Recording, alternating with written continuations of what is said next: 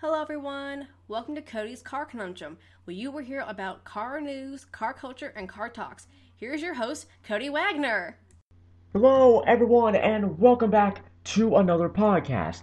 Now, before we actually get into the news or anything else, we're going to do 10 minutes of facts that I know.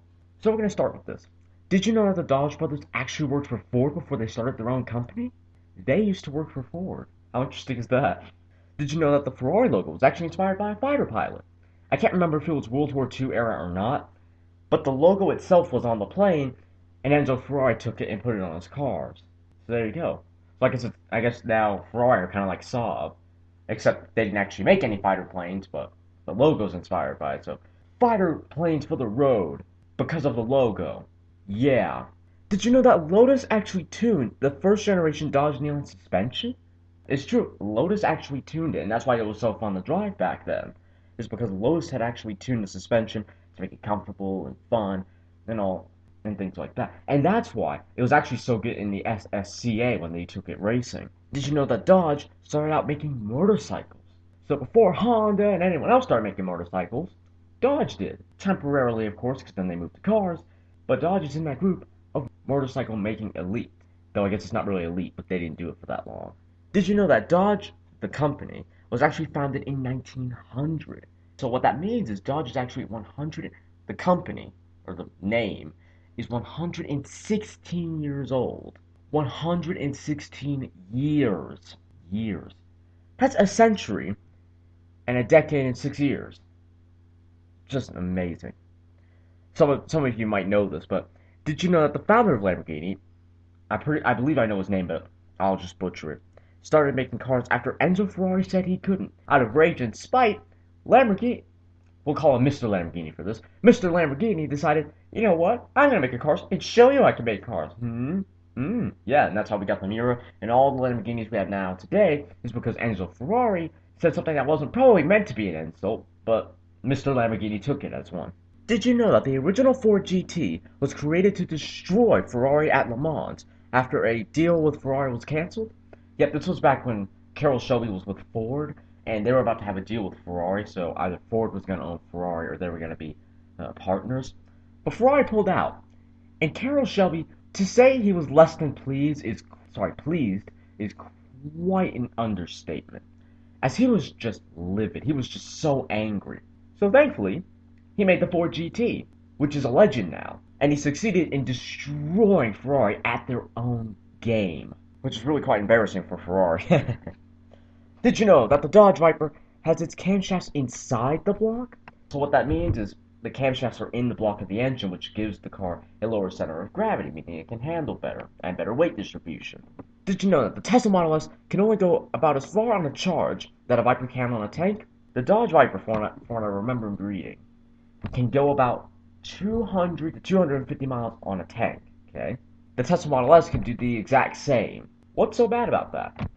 A regular car, the Tesla Model S, can only go about as far as a charge as a Dodge Viper, a supercar, can on one tank of fuel. I mean, if you're driving very carefully, of course, but how is electricity supposed to save the world when a Tesla Model S can only go about as far as a Dodge Viper can on one tank, or in this case, one fuel cell? I'm sorry, but electricity is just not there yet. Though I've been rambling on about this many times before, so we'll just stay away from it. Also, recently I got a new game called Track Day Manager. So I installed the game, got in game, and I immediately had to buy a car. Guess what I bought? A Viper. I assume I had about 110,000 left. I didn't actually look at the money, probably because I couldn't find it. But the car cost $195,000, okay? So I bought the car, got into my garage, and I immediately started spending my money buying parts for it and making it faster and things like that. So I think I had about 10,000 left because by the time I was done, I had about a grand or two left.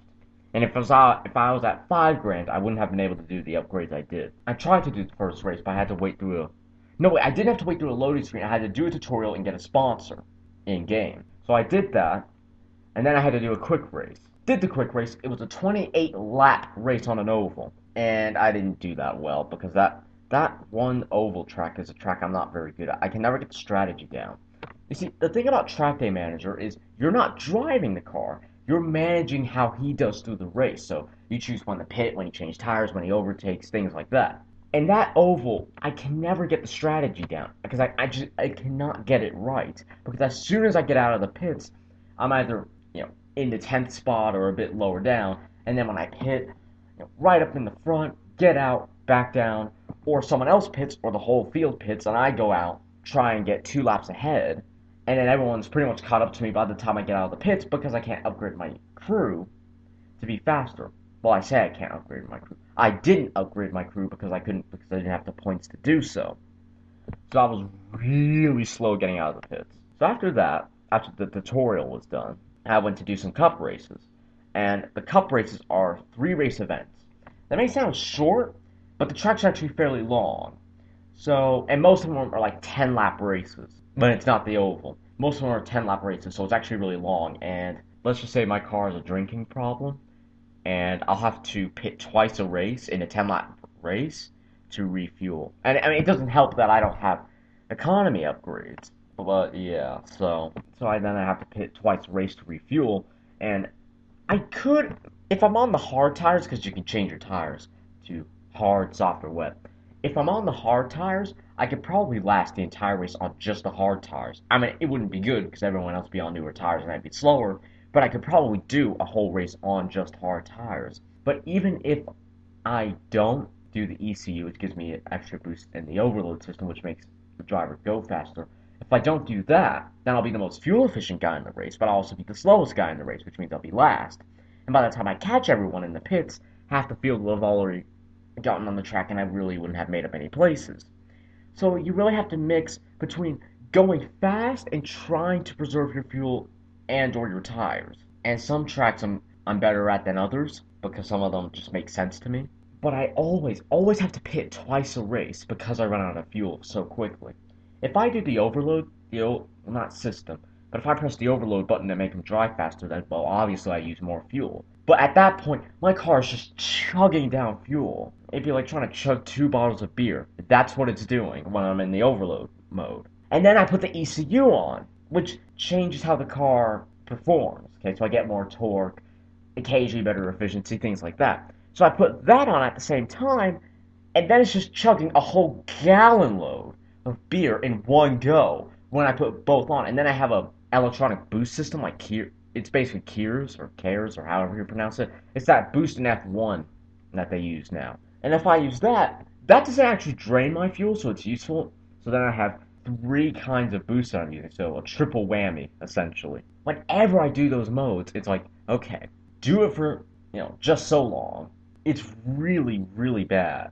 If I'm at like 50% fuel, halfway through the lap, if I'm continually using the overload button, I will be at 30% fuel by the end of that lap easily, and especially if I leave the ECU on.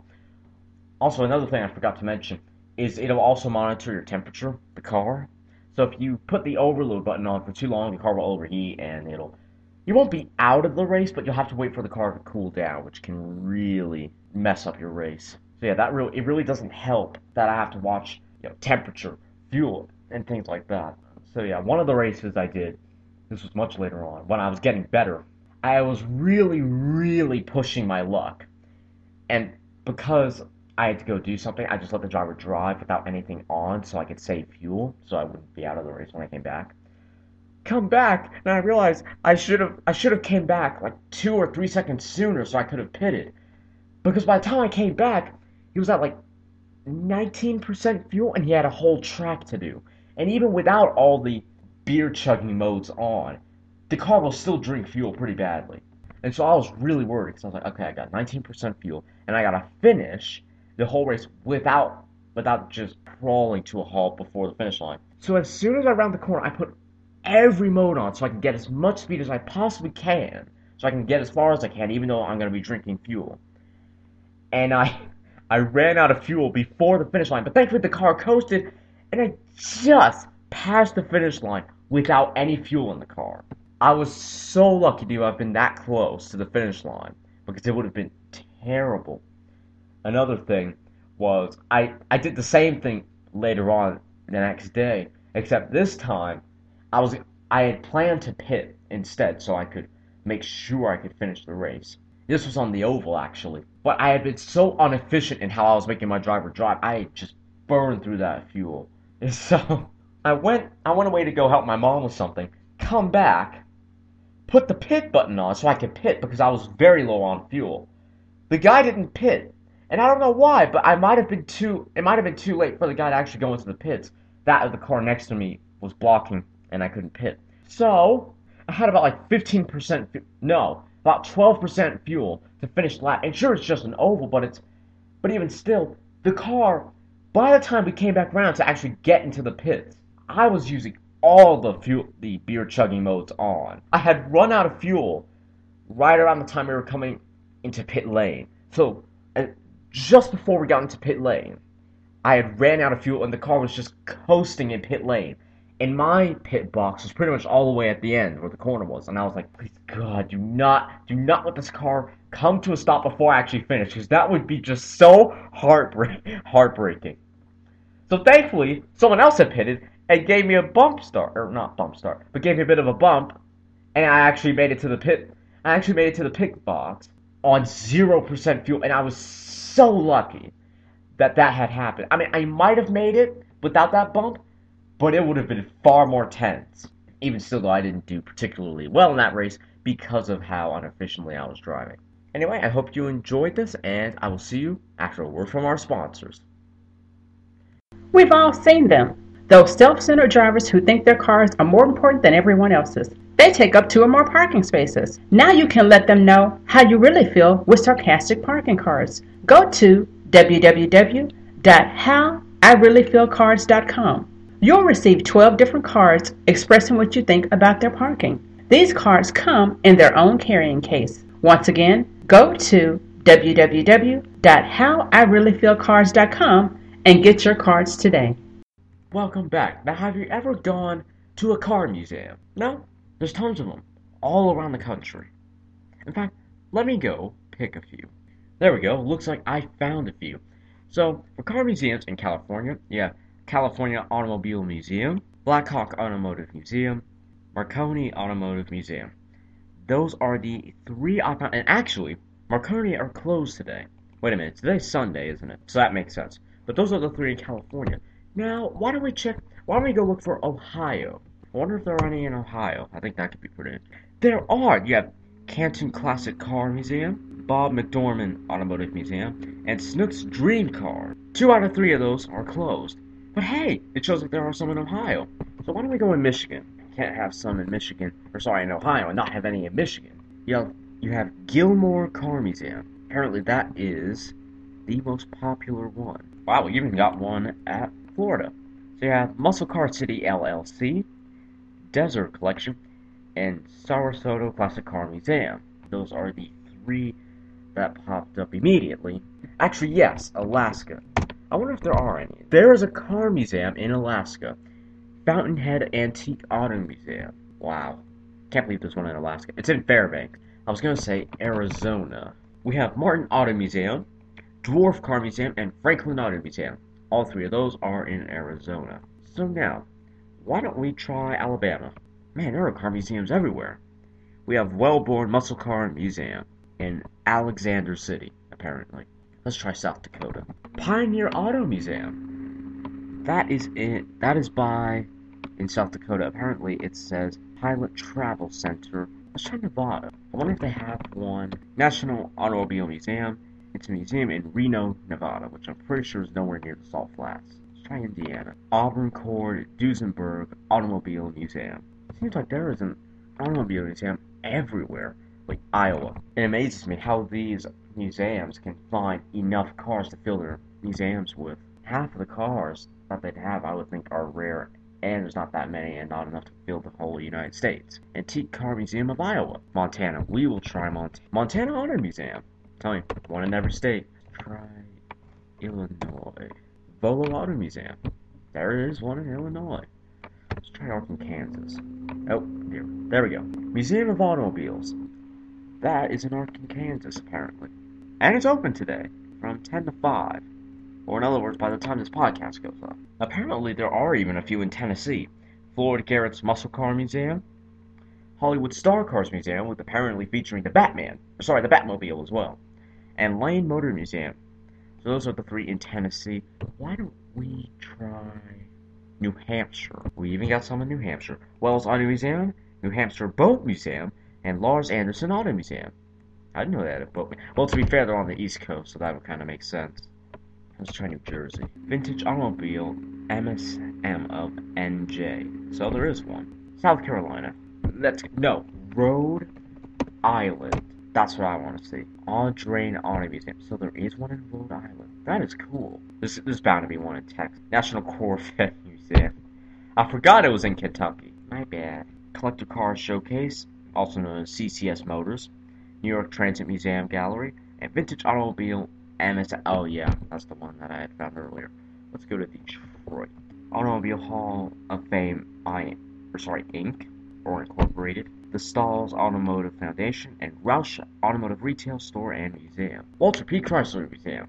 Let's go to Utah, and then Vermont. Browning Kimball Classic Car Museum, Antique Classic Special Auto, and Bauhaus Car Museum. Wow. Shelbourne Museum, Bennington Museum, and American Precision Museum. Let's try. I really want to try some of the slightly wackier states. Let's go Maine. Maine. Is there one in Maine? Wow. Seal Cove Auto Museum, Owl's Head Transportation Museum, and Wells Auto Museum. So there is some in Maine. That is awesome. But yeah, I really want to try some of the more outlandish states to see if there's basically one in every single state. I tried Hawaii earlier, it didn't work. Oh, so that's an Oklahoma thing, I guess. Let's try Oregon. Western Antique Aeroplane and Automotive Museum, or WAM. World of Speed Museum, and Antique Powerland. So there are really quite a few of them. Even in some of the states you wouldn't think there are any in. I hope you enjoyed this bit of the podcast, and I'll see you after a word from our sponsors. We've all seen them.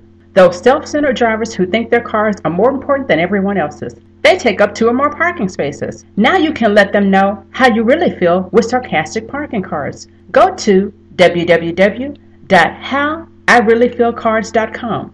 You'll receive 12 different cards expressing what you think about their parking. These cards come in their own carrying case. Once again, go to www.howireallyfeelcards.com and get your cards today. Hello and welcome back. We are going to do the news right now. Lotus starts rolling out the 311 and Elise Cup 250. Top Gear trouble.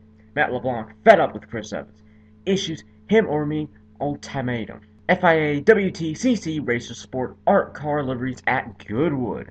Nissan Note, or Versa in America, gets more stylish with Black Edition. And it's not. The car is silver. It's just got a few black accents here and there. LaFerrari crashes big during Ferrari cavalcade in Italy. And from the picture, it's beached over a rock. Tesla preps South Korean entry Model 3 to combat Honda's upcoming EV Armada. Revology will gladly sell you a brand new, officially licensed 1967 Shelby GT 500. Is BMW prepping the i8 for all-electric jump? Probably. Mercedes-AMG cages the animalistic GTR at Goodwood. G-Power's BMW X5M has more horses than a Lambo Aventador. The Toyota/BMW sports car won't benefit from M's expertise, says report. And if you're wondering what I mean by M, the M series, M5, M3, M4, things like that.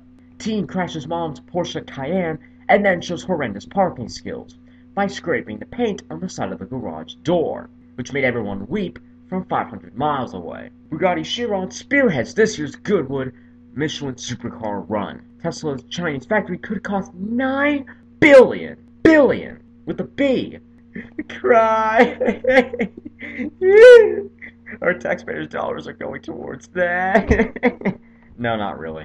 Goodwood hosts new street-legal McLaren P1 LM. Mercedes-AMG's new beastly GTR with 585 horsepower.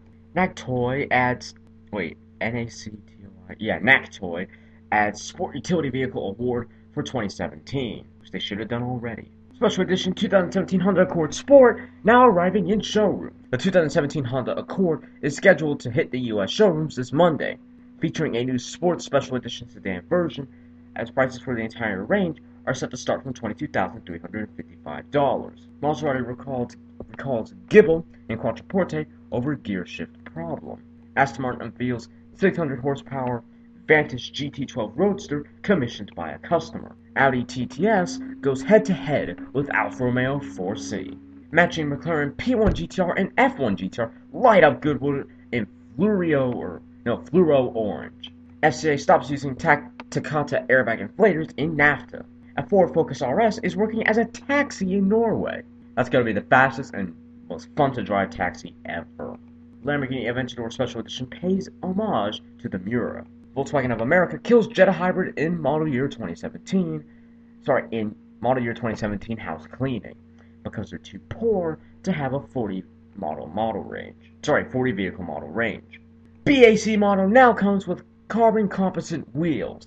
Yep, like it needed to be any faster. New 2017 Porsche Panamera leaks online, and it actually looks a lot better than the original. And now, more on the Maserati recall. Maserati North America is conducting a safety campaign surrounding certain Gibble and Quattroporte units from the 2014 model year.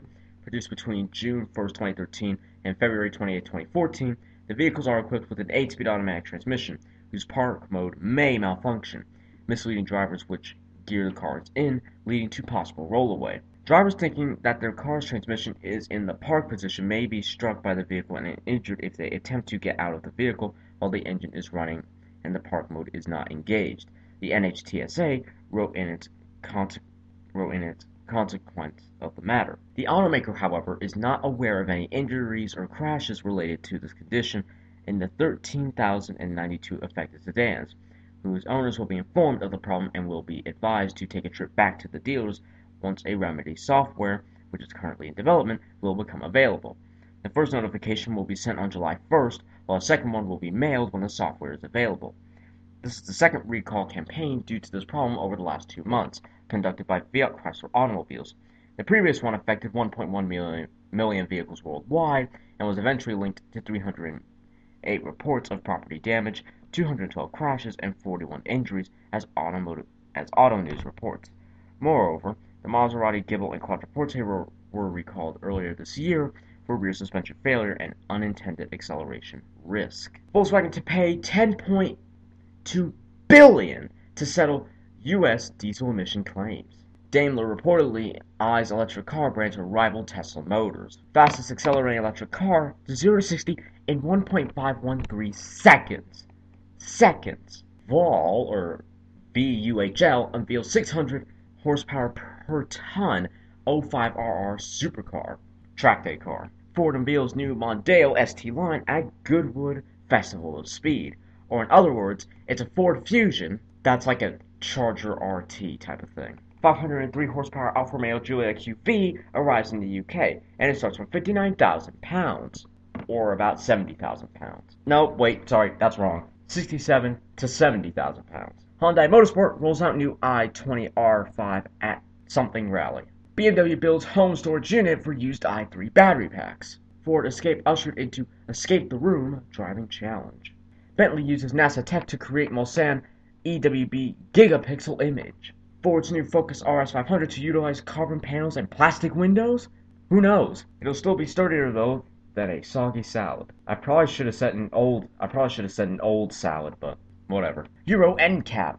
5 stars for the Alfa Romeo Giulia, Seat Ateca, and Volkswagen Tiguan. Aston Martin's new AMG V8 powered Vantage caught for the first time on the Nürburgring, though it looks exactly like the DB11 did back in 2015. China cancels JLR and Landwind patents for original and copycat Evoque. Guess who benefits? Faraday Future set to test autonomous EVs on California roads. Leaked images suggest many countrymen will offer plug-in hybrid. New Mercedes GLC Coupe goes on sale in the UK from £40,580, or about $46,000 to $47,000. VW launches facelifted up city car including sporty 89 horsepower turbo model. New Skoda Kodiaq SUV does the Nürburgring round. First Volvo V90 rolls off the assembly line. Force India turns its attention to 2017 car design. Tesla makes $2.8 billion offer to acquire Solar City. Audible warning chime failure leads to Chevrolet Spark, Sonic, and Trax recall.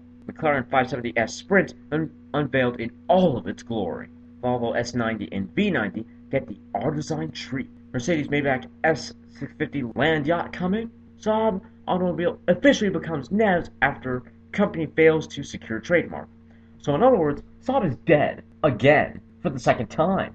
Saab is dead. Yeah, so I'm so sad to see Saab go. And now more news on the audible warning chime recall. General Motors has issued a recall for certain Chevrolet Spark, Sonic, and Trax models equipped with the Bring Your Own Media radio. Traced back to an earlier repair campaign when dealers attempted to resolve a missing audible warning chime, the new recall states that the affected radios may fail to provide an audible warning chime if drivers do not fasten their seatbelts or when the key is left in the ignition.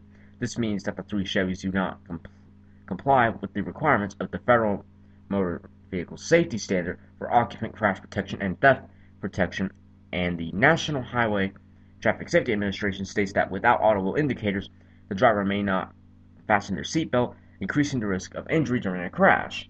Well, frankly, it shouldn't take a chime to make someone fasten their seatbelts. If someone doesn't fasten their seatbelts, they need to get pulled over and ticketed. And I mean big time ticketed, like $500.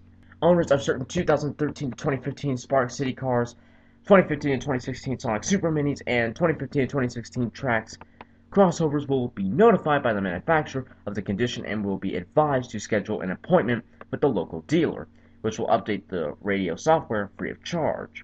The automaker hasn't provided a notification schedule yet, but concerned customers can contact the Chevrolet customer line at, pay attention, 1-800-222-1020, 1-800-222-1020, or the NHTSA's Vehicle Safety Hotline at 1-888-327-4236, 1-888-327-4236. I hope you enjoyed this podcast, and I'll see you in the next one.